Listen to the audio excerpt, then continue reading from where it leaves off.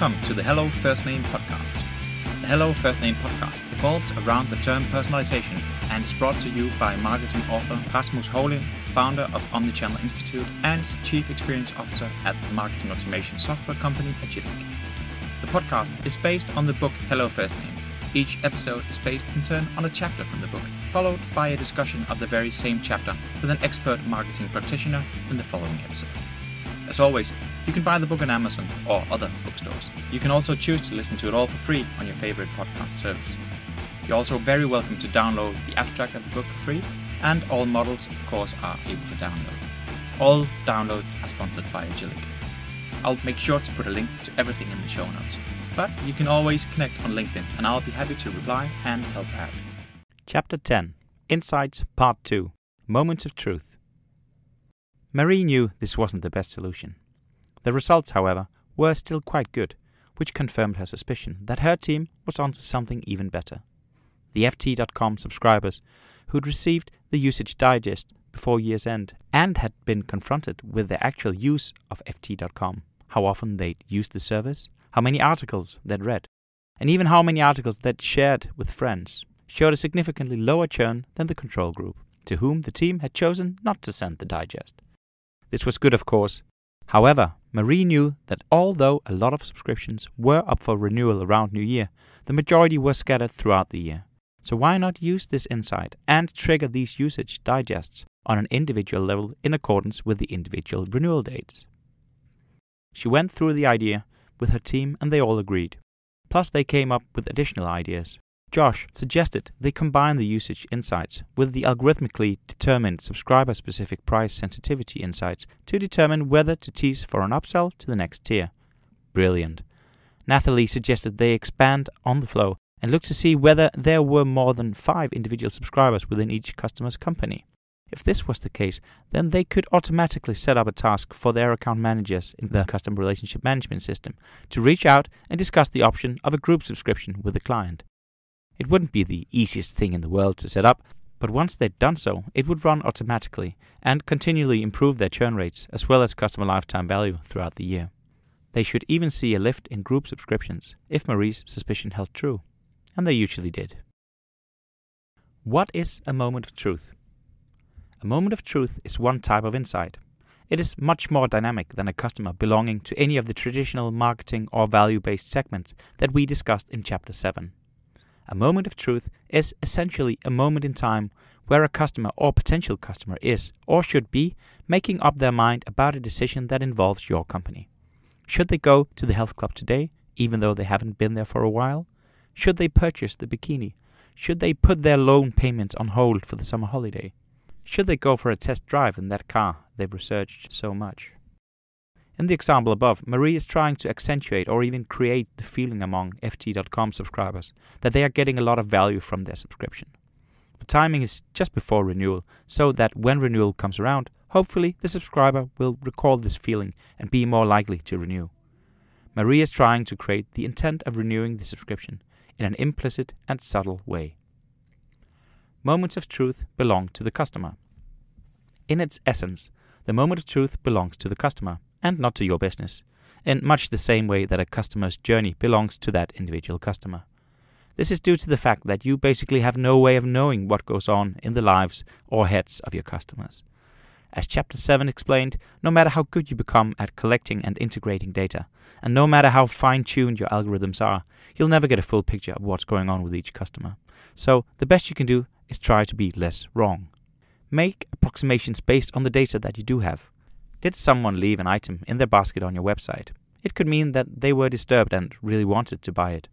Or did they just want to see what the actual shipping costs were? Or did they accidentally add a product they don't really want? Or perhaps they're just waiting to see if you'll send them a discount voucher.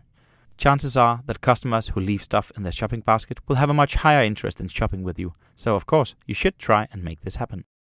As the popular and perhaps slightly naive saying about personalization goes, it's about sending the right message at the right time. If you get the moment of truth right, the right message could make the difference between the customer making the decision that is in your favor or the opposite. Discovering versus creating intent. There's a difference, however, between whether you're trying to discover intent in your customers or create intent when there isn't necessarily any there to begin with. All outbound marketing is basically around creating intent. An example that is often used when discussing how to discover intent is when behavioral data from a company's website shows that someone in the Northern Hemisphere is browsing for a bikini in February. This is a clear indication of intent. There is most likely a good reason for the behavior, since it's unlikely that there will be many casual browsers in this category at this time.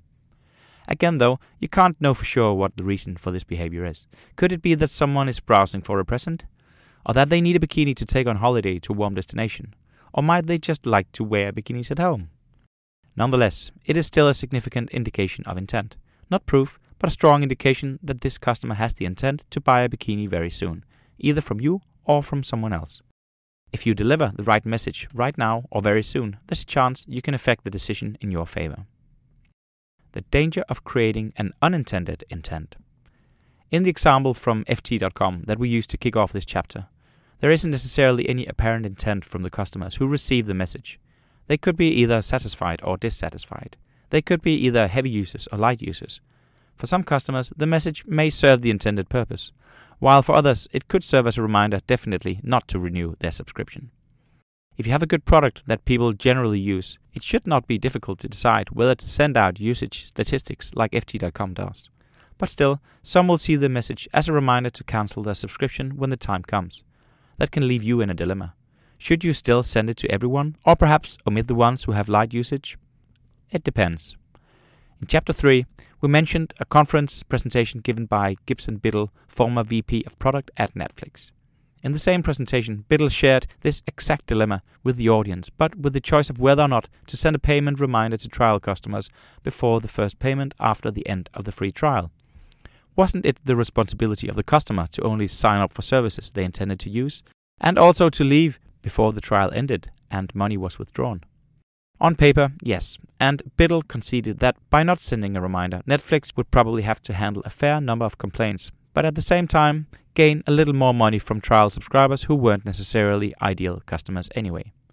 However, Netflix chose to send the payment reminder to everyone, despite the cost.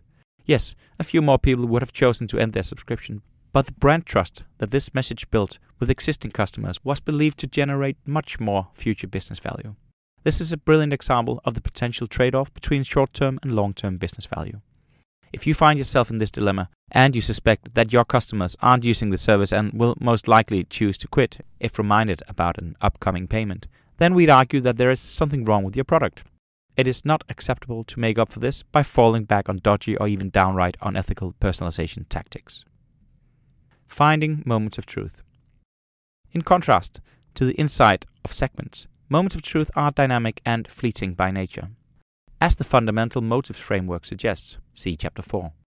Any of the fundamental motives can be active or inactive at any time. So a customer might ponder a certain decision over a long period of time, but this doesn't mean that they are constantly thinking about it. As a marketer, it is your job to get them back into activating the fundamental motive that relates to your product or service. You're not trying to make them buy something they don't need. Rather, you're trying to make them buy something they need before they'd otherwise do so, and to increase the chance that they will buy it from you and not from a competitor. Dynamic data indicates a moment of truth. The data clues you can collect, and that will serve as indicators of moments of truth, consist of behavioral data from websites, emails, apps, digital sensors in products, in-store, and so on. For instance, behavioral data from a website would enable you to discover the customer who's looking for a bikini in February. Additionally, you can use data from transactions, products, subscriptions, and other details from the customer relationship. In the example of ft.com, Marie used data from customers' subscriptions to individually trigger the emails. Most countries have public registers and databases that can serve as third-party data. This could be, for example, real estate databases and license plate registries. These can also be used to identify moments of truth. Knowing from a real estate database that a customer of your furniture business has moved to a bigger house, for instance, could signal to you that they'll be looking to buy more furniture soon. Absence of data can also indicate a moment of truth. In Chapter 6, when we introduced the bow tie of personalization, we used the example of Pure Gym Denmark reaching out to all of its members who hadn't been to the gym for a while. This is an example of using an absence of data to identify a moment of truth. For each member, Pure Gym would expect to see behavioral data from its clubs indicating attendance between 1 and 5 times per week. If it doesn't in fact see this data for a specific member over a period of 2 weeks, for example, then potentially the member could subconsciously be slipping out of the habit of going to the gym. Or have they been on holiday? Or have they been sick? Again, this is not an exact science, and there are many potential reasons for certain data to be there or not to be there. If you're not certain, then don't paint yourself into a corner where you claim to know what's going on. What Pure Gym knows is that there is no data coming from the clubs for a specific member, and they can do explicit personalization related to this knowledge. As for the potential reasons, they should tread carefully and not assume there's a habit being broken. Therefore, in a reactivation message, they should be curious and open as to what the reason for the absence could be, and gently suggest what the customer could do if a lack of motivation is indeed the cause. Another example where a lack of data can indicate a moment of truth relates to win-back offers. If you don't have any transactional data showing that a customer has purchased from you over, say, the past 3 months, then there's a fair chance that indeed they haven't bought anything and that they may not do so again without a little extra carrot. A win-back offer or voucher could be the right message. But could it also be that your customer has lost their loyalty card and is still shopping with you? Or that they've forgotten their password for your app and can't be bothered to figure it out when doing a purchase? Or that they've bought something so small that they don't care about having it registered and earning the meager number of loyalty points you give in return? Or that someone else from the same family has made a purchase for the household? Sometimes posing a question can be the best message, rather than assuming any one particular interpretation. If you're using email, including 3 options that the customer can simply click to let you know what's happening. Digging deeper into moments of truth.